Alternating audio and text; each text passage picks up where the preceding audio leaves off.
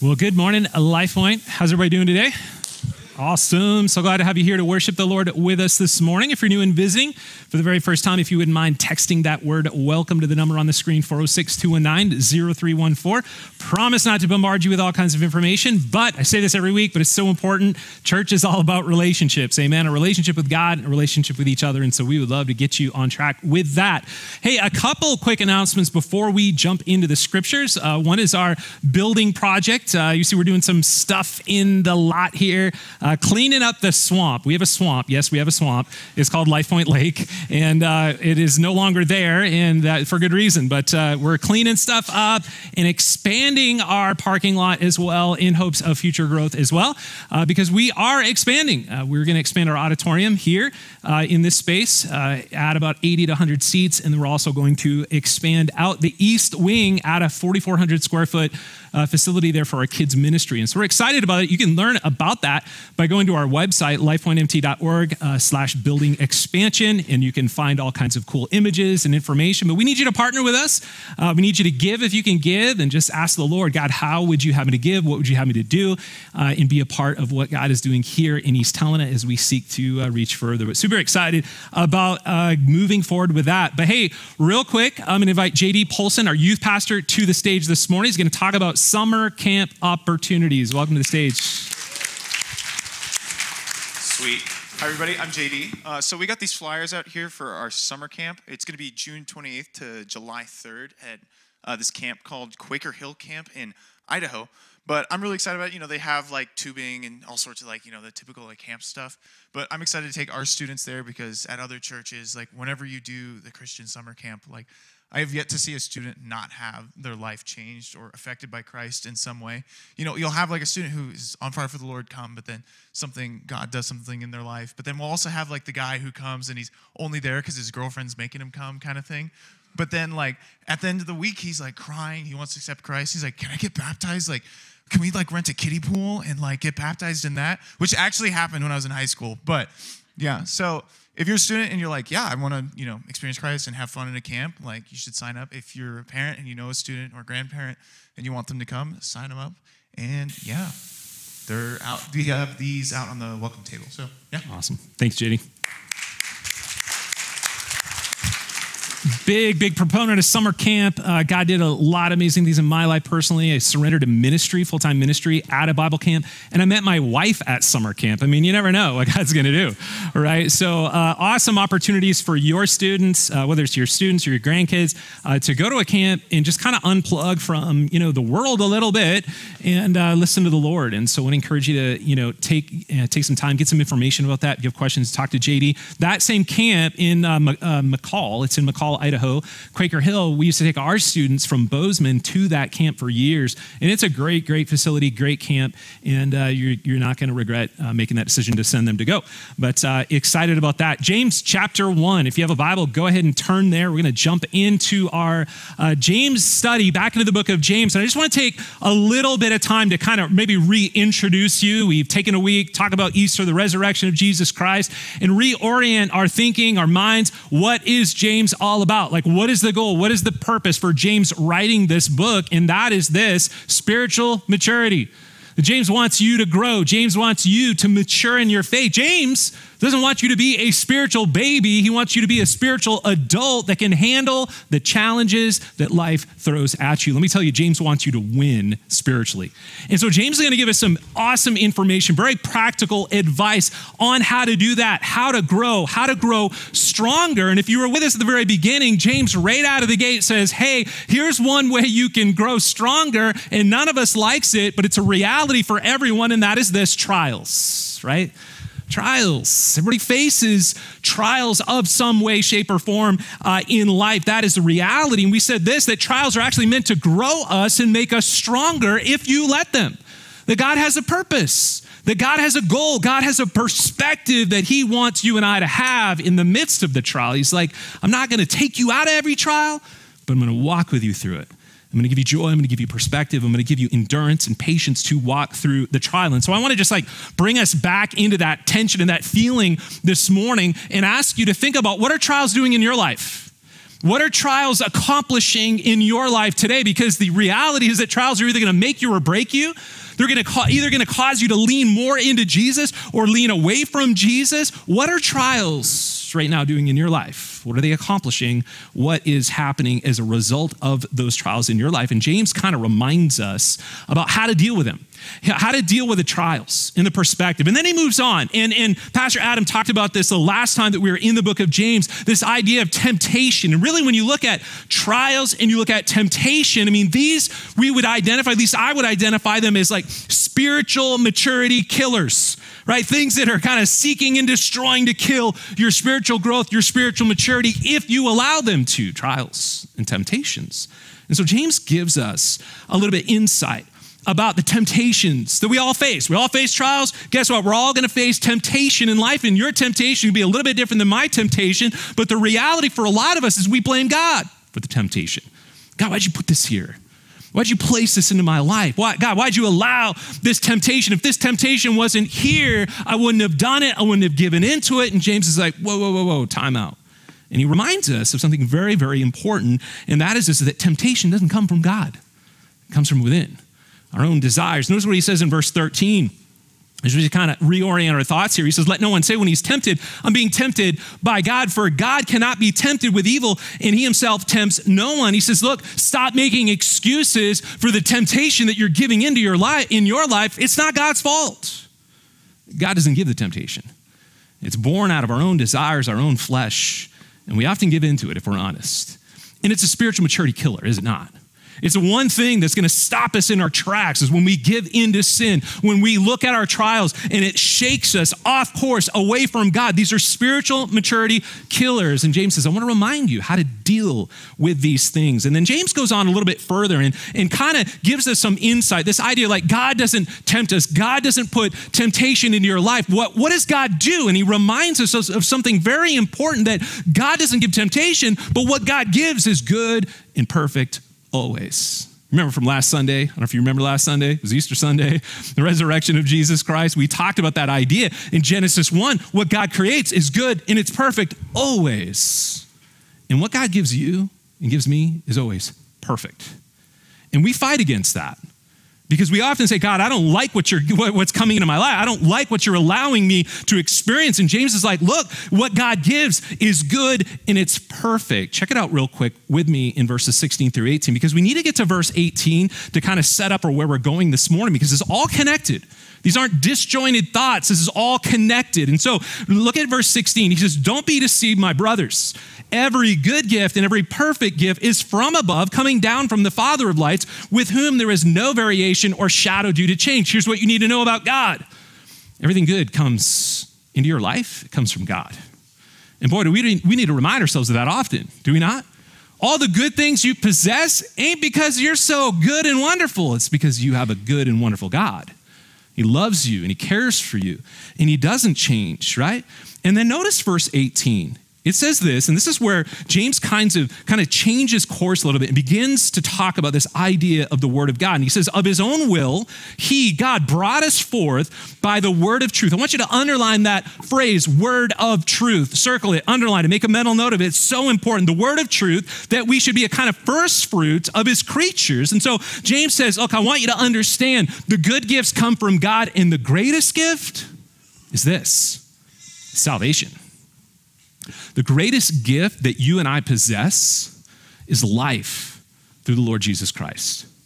And James reminds us of this important truth here. And he says this, he says he's given us freedom from sin and the consequence of sin. He has made life possible. He has made eternal life possible through this, the word of truth. Of his own will, he brought us forth by the word of truth. Think about this. It's literally because of the word of God that you're a child of God. Isn't that true? It's because of the word of God that you're a child of God. And Paul would say the same thing in Romans chapter 10, a very familiar passage of scripture. He says, so faith comes by what? Hearing, and hearing through the word of God. And James says the exact same thing that Paul says in Romans chapter 10. We've been brought forth from death to life through the word of truth, the word of God. And if that's true, and this is where we're going this morning, If that is true, we've been made alive through hearing the gospel, hearing by faith, the word of God. If that is true, this is also true. The word of God has power today to change your life, does it not? Think about it. Like, if God's word is powerful enough to save your soul, don't you think it's powerful enough to impact your life today? And I know that's real easy to say amen to and agree with and say, like, yeah, I'm in church. Of course, it's the word of God. It's valuable. It's important. It can change my life. It can transform my life. But the tension for a lot of us is this. We don't really believe that. We don't really believe that. Because if we did, we would value it differently. We would uphold it as a priority in our lives. We would say the most precious thing that we possess apart from our salvation are the very words of the God who created all that we see and given us life. The very word of God is the most important thing. The problem is we just really don't believe that God's word has the ability to change our lives right now.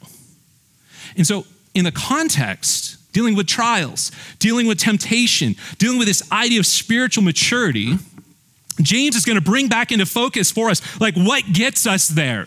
What gets us to this place so we can actually walk through the trials and walk through the temptation and grow and mature in our faith and be strong in our faith later down the road? What is it that gets us there? It's the word of God. You see, you want to deal with temptation properly. You want to deal with trials properly. You want to get on the other side of those things and become a mature Christian this morning. You've got to come back to something so foundationally important and basic, and that is this, the word of God. And so let me ask you this morning to ponder and to consider, what are you doing with it? What are you doing with one of the most precious things that we could possess in this world, the very words of God? How do you view it? What is it that you're doing with it? And what kind of place does the word of God have in your life today? Let me tell you this morning, how you and I answer that question will have a direct impact upon our spiritual growth and maturity as a Christian. Bottom line this morning. And so here's what we're going to focus in on, and we will call it our bottom line, our main thought that we want you to focus in on when it comes to the word of God and in putting it into our lives is that doing matters more than knowing.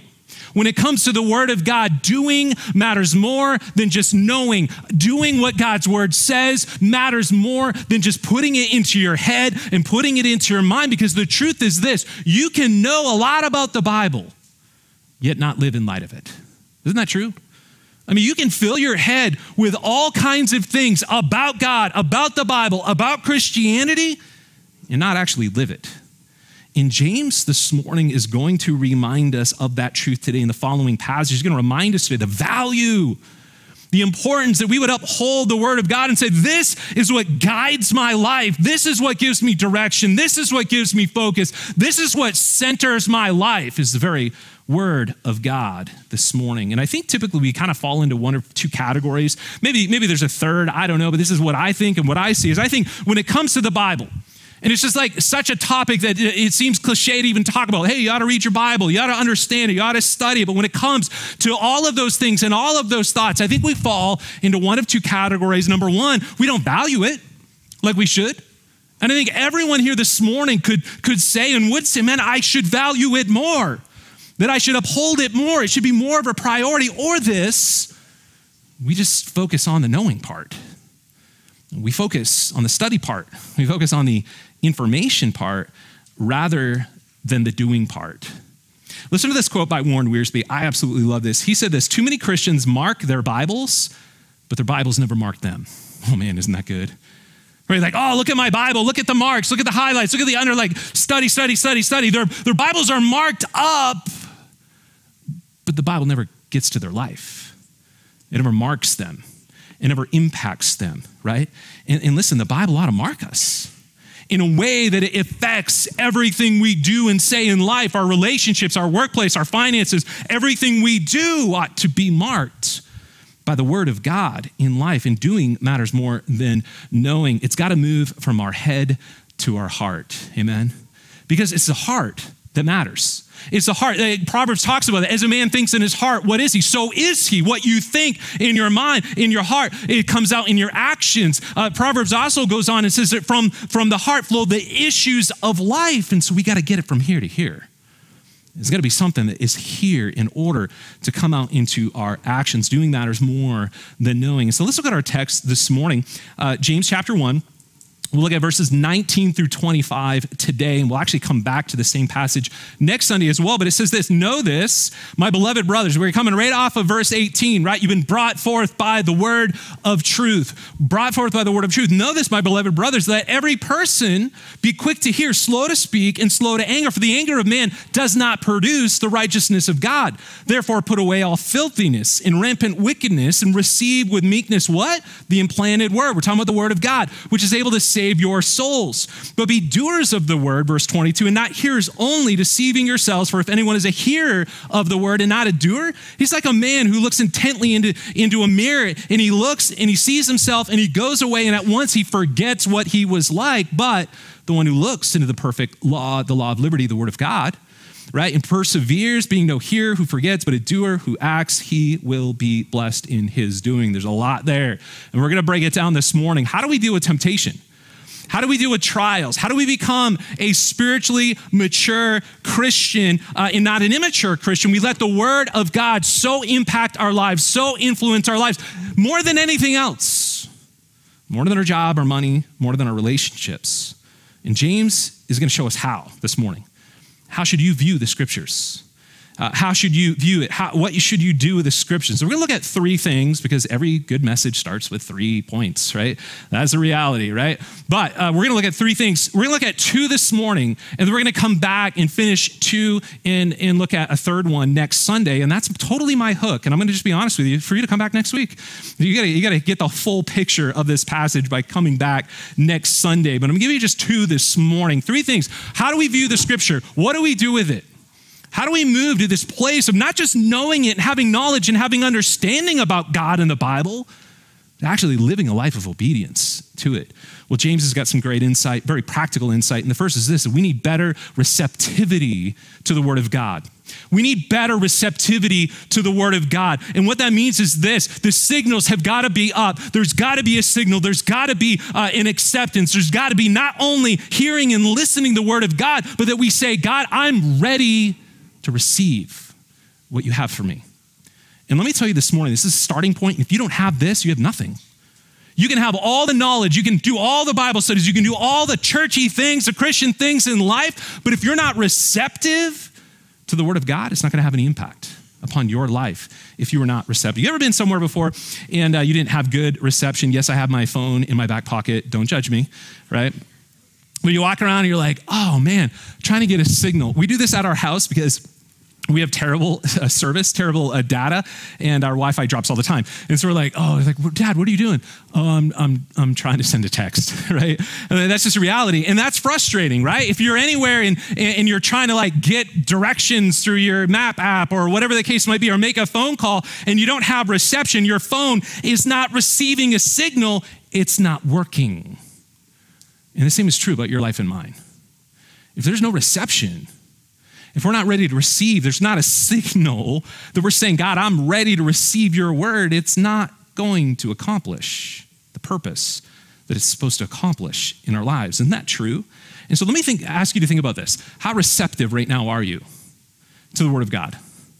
How willing are you to receive God's word into your life? So important. Do you have any reception when God wants to speak to you? Let me tell you, people say God doesn't speak to me. He speaks to everyone every day. It's in his scriptures. He's like, I want to speak to you. You just got to be receptive. You got to be receptive to it. Do you have reception, right? And listen, you can come to church, you can do all these things, but if you're not receptive, it's not going to have an effect upon your life. And so notice in verses 19 through 21, what does James say? What practical advice does he have to receive God's word? He says, know this, my beloved brothers, let every person be quick to hear, slow to speak, slow to anger, for the anger of man does not produce the righteousness of God. What's the goal? The righteousness of God, maturity, growth. That's the goal. Therefore, put away all filthiness and rampant wickedness and do what? Receive with meekness the implanted word, which is able to save your souls. Remember, the context here is the word of God and the impact that it can have on our lives if we allow it to. And James gives us here all kinds of things to think about. If you want to be more receptive, here's some things that you need to consider. If you want to be receptive, you got to be quick to hear, slow to speak, and slow to anger. And in a general sense, oh boy, that's good advice, is it not? Can you imagine if we kind of lived our lives according to those three things, quick to hear, slow to speak, and slow to anger? I mean, that would solve a lot of hurt, a lot of pain, a lot of consequences in our lives if we just zipped it, right, and listened. But James isn't just talking in a general sense about, hey, you ought to just listen and you ought to stop being angry. He's talking about this in the context of how we receive the word of God. You got to be quick to hear, slow to speak, and slow to anger when it comes to the word of God and its effect on your life. So let's talk about these three things real quick this morning. Quick to hear. What does it mean to be quick to hear? Quick to hear God's word. Let me give you just maybe an example or something to think about. Raise your hand if you remember the first time you took your firstborn child home from the hospital. Remember that? Yeah, so you're like, I remember that, right? You were petrified. You were scared. At least I know I was, because as you got to the car and you opened the door and you put that little human being in the seat and you buckled him, and she's sitting right there this morning, and you put him in, and the nurse is like, okay, see you later. And you're like, no, you're coming with me, because I have no idea what I'm doing. Like, I'm going to fail here, right? They won't survive. Like, I can barely take care of a plant and water that, right? This kid's not going to survive. And that first night, you remember it well because you didn't get any sleep, right? Because at night, you go to bed and that little ball of human flesh is in a crib or in somewhere in some other room or whatever the case might be. And every time they make a peep, you're like, boom, out of bed and in the room. And you're like, is he okay? Is she okay? Still breathing, right? You were attentive. You were quick to hear because you care about that person and you love that person. And I think in a similar way, God's like, I wish you were that attentive to my word. Can you imagine if we had that kind of receptivity, that we were so quick to hear? They're like, God, when you speak, I'm there. Here am I. Like, God, whatever it is you say to me, right? Remember Samuel, right? Here am I. God, I'm listening. What is it? What are you saying to me? I want you to be receptive. And so I'm quick to listen. Anytime God's word is spoken, anytime God's word is read, anytime God speaks, like, I want to hear the word of God. Are you quick to hear the word of God this morning? All kinds of places in the scriptures we can go to, but in Proverbs, man, so much of Proverbs talks about that idea of being quick to listen and hear God's word. Give you a few examples. Proverbs 4 in verse 10, hear my son, and listen to this, accept my words. It's not enough to just hear it. I want you to accept it. He says that the years of your life may be many. It's going to have an effect upon your life.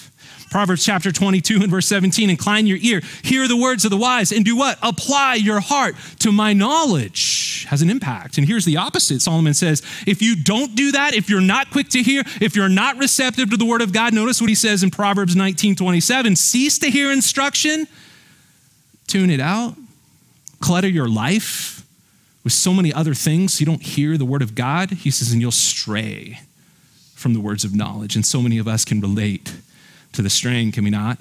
But the idea here is it's not just about listening. It's about hearing it so much so that it impacts your life. It's about applying it to your heart, into your life. The assumption is that it means you're doing something. And so are you quick to hear?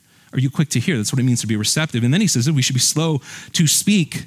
Again, good practical advice, right? Some of us need to know that, more than others. I can talk for hours. I can just talk, ask my wife. But then I hit a wall. I don't know how many words it is. But once I hit that mark, I'm done.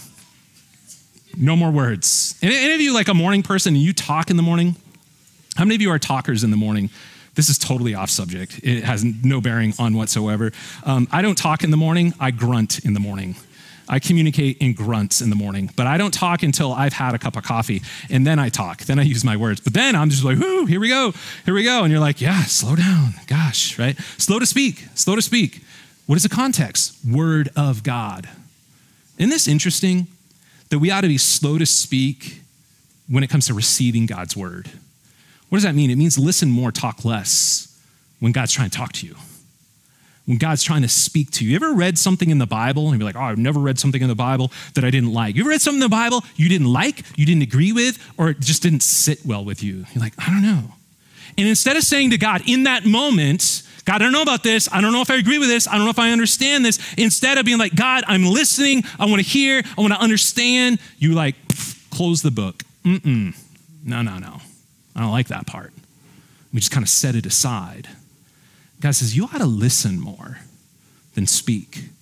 We got to listen way more than we talk. Here's a few examples. Proverbs 10:19, when words are many, transgression is not lacking. Oh boy, is that ever true, right? Whoever restrains his lips is prudent. Proverbs 17:27, whoever restrains his words has knowledge, and he who has a cool spirit is a man of understanding. Doesn't take a lot of commentary, I don't believe, right?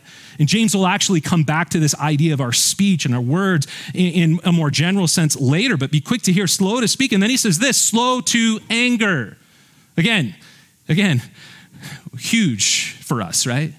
If we would just deal with the anger in our hearts and in our lives, but what is the context? The context is the word of God. Being receptive to the word of God requires us to be slow to anger. The word anger here is kind of an interesting word in the Greek. It's the word orge, and it means an inner deep resentment that seethes and smolders and is often goes unnoticed in our lives. It's not that explosive, dunamis, powerful kind of explosive anger in our lives where we're like, whoa, throttle back, man. It's that underlying bitterness and resentment towards God and towards his word.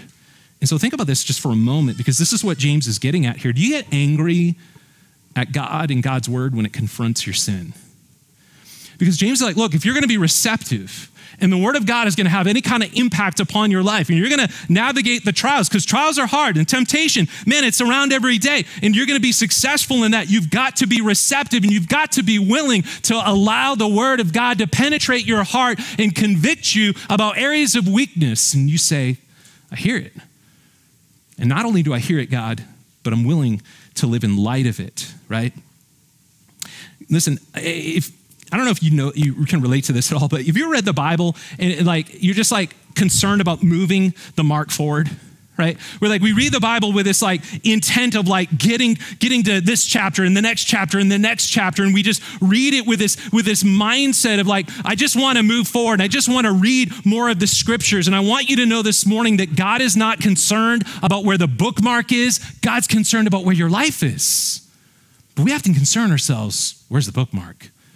As if God is more, loves us more because we read more chapters today. It doesn't work that way. It's I love you regardless. I'm not concerned about where the bookmark is. I'm concerned about where your life is. And so are we receptive to the word of God today? That's the point here. And the way we get there, be quick to hear, slow to speak, slow to anger. But then there's this, and you can't avoid this reality. And we'll just touch on this very briefly, but James says something in verse 21 that if you want to be receptive to the word of God, you want to allow it to penetrate your life and make a difference in your life, you've got to deal with sin. Notice in verse 21, he says, therefore put away what? All filthiness and rampant wickedness, and receive with meekness the implanted word which is able to save your souls. How can we be more receptive to the word of God? You got to pull the weeds and till the soil. Don't you love the garden imagery in the Bible? It's so interesting because we can so relate to this, but you got to deal with sin. You got to pull the weeds in your life. So basic, but yet so true, and something that we need to do often and often and often, because weeds grow very easily in our lives. Weeds grow easy in a garden, right? You got to plant a garden this year? Raise your hand. Do you love weeds? Weed pulling, favorite thing in the world. Man, I hate it. If you just plant a garden, not have weeds, be I'm going to do it every year, right? But it's the worst thing about a garden is pulling those weeds and just the work that it takes to do that. And let me tell you this morning, it takes work to cultivate a soul. It takes work to live a holy life. Don't kid yourself. Just coming to church does not make you a holy, mature Christian. You got to deal with sin. And you got to do the hard work of dealing with sin and pulling the weeds in life. And God says, look, once you do that, then you're able to humbly receive the implanted word of God. Just like you plant that seed, you till that soil, you get it ready, and you put that seed into the ground. That ground is humbly receiving that seed. And God's I want your life to be the same way.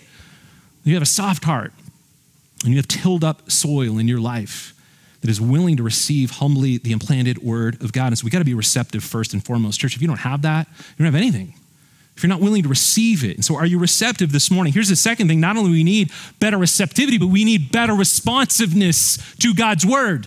Because we can be receptive all day long. We can hear, we can be convicted. We can leave here and be oh, that was so good, and I'm so convicted from what God says, and we can do nothing about it. And God says, that's not good enough. That's not why you're here. That's not why I give you my word.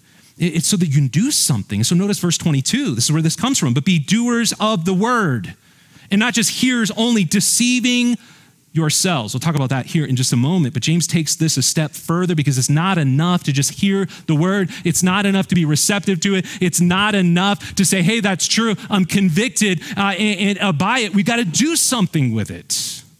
See, God's concerned with our obedience. God's concerned, how obedient are you to my word and the principles of my word? Boy, wouldn't it save us so much heartache and trouble in life if we were just obedient to God? Look at the nation of Israel, time and time again. Man, if they're just obedient, the blessings that they would have lived out and the things that they would have been able to experience had they just been obedient. But they weren't, just like we're not. And so we struggle with this, right? To live in obedience to the word of God. John MacArthur said this. He said, the bottom line of true spiritual life, it's not a momentary feeling of compliance and commitment, just saying like, I went to church one Sunday and I felt committed, I felt convicted, I was like, oh, I'm so committed. And then the rest of the week, we were uncommitted. No, he said it's long-term obedience to God's word. And so the truth, listen, you know what the goal of preaching is? It's not so that you can leave here and be like, oh, Pastor John, that was such a good message. I love that message today. I want you to know this morning, like I don't live for that praise. That's not why I am here. That's not why I spit and froth and am crazy on stage. It's the reason for God's word and the preaching of God's word is to inspire you to live holy. It's to inspire you to live a transformed life. It's to inspire you to say, like, this is what's true. You ought to seek that. You ought to live for that. No, go and do it. That's the goal of preaching. This is not a restaurant where you come and say, like, is the food good? Is it bad? That's not what it's about. It's for you to hear what's true and to leave this place changed by the word of God. Be a doer of the word. Not just to hear, right? Be a doer. Listen, that's one of the reasons we do life groups. We desire for you to be in community with other people where you do this. You learn to apply the scriptures to your life. That you said, like, this is true. This is what God's word says. Now, how do we live it? How are you living it? This is where I'm struggling. This is what I don't understand. And you gather with other people and they encourage you and they help you to apply the scriptures to your life because doing matters more than knowing. And so James says here, if you're a hearer, guess what you're doing? You're deceiving yourself. You're deceiving yourself about what it means to be a true Christian. You're deceiving yourself about what it means to be spiritually mature. Listen, you're deceiving yourself if you think just coming to church and hearing a message makes you a strong Christian. It doesn't. It's what you do in between. It's what you do in the quietness of your life. It's what you do day in and day out to build character and infuse truth into your heart, into your life. I don't know about you, but the less and less I read God's word and don't make it a priority in my day and in my life, the flesh runs rampant. Does it not? And so we know that we need the word of God and we're deceiving ourselves. James says if we don't do it, notice what he says here in verses 23 through 25, and we'll kind of close with this and we'll come back to this section of scripture next week. But he says, if anyone is a hearer of the word and not a doer, he's like a man who looks intently at his natural face in a mirror. And I want you to know, back then, they didn't have the mirrors that we have today. Like if they wanted to look at their face in a mirror, like go down to the pond, and see your reflection, or a piece of polished silver, polished brass. If you were rich, a piece of polished gold, and you could look at that and see what you actually look like. But he says it's like a guy who looks at himself intently, and he looks, verse 24, at himself, and he goes away, and at once he forgets what he was like. He looks in the mirror and he sees himself for who he really is, and he walks away and he forgets. But he says, the one who looks into the perfect law, the law of liberty, the word of God, the word of God is a mirror, is it not? And it shows us and it reflects to us who we really are. He says, if you're willing to look into it and persevere, being no hearer who forgets, but a doer who acts, he will be blessed in his doing. And it'll have an impact upon your life. If you're willing to look in the mirror and you're willing to be receptive to what you see and the reflection that comes back to you and what God is wanting to reveal in your life, and you respond to it and you say, God, I'm going to make a move for you. I'm going to take a step for you. Oh, you'll be blessed.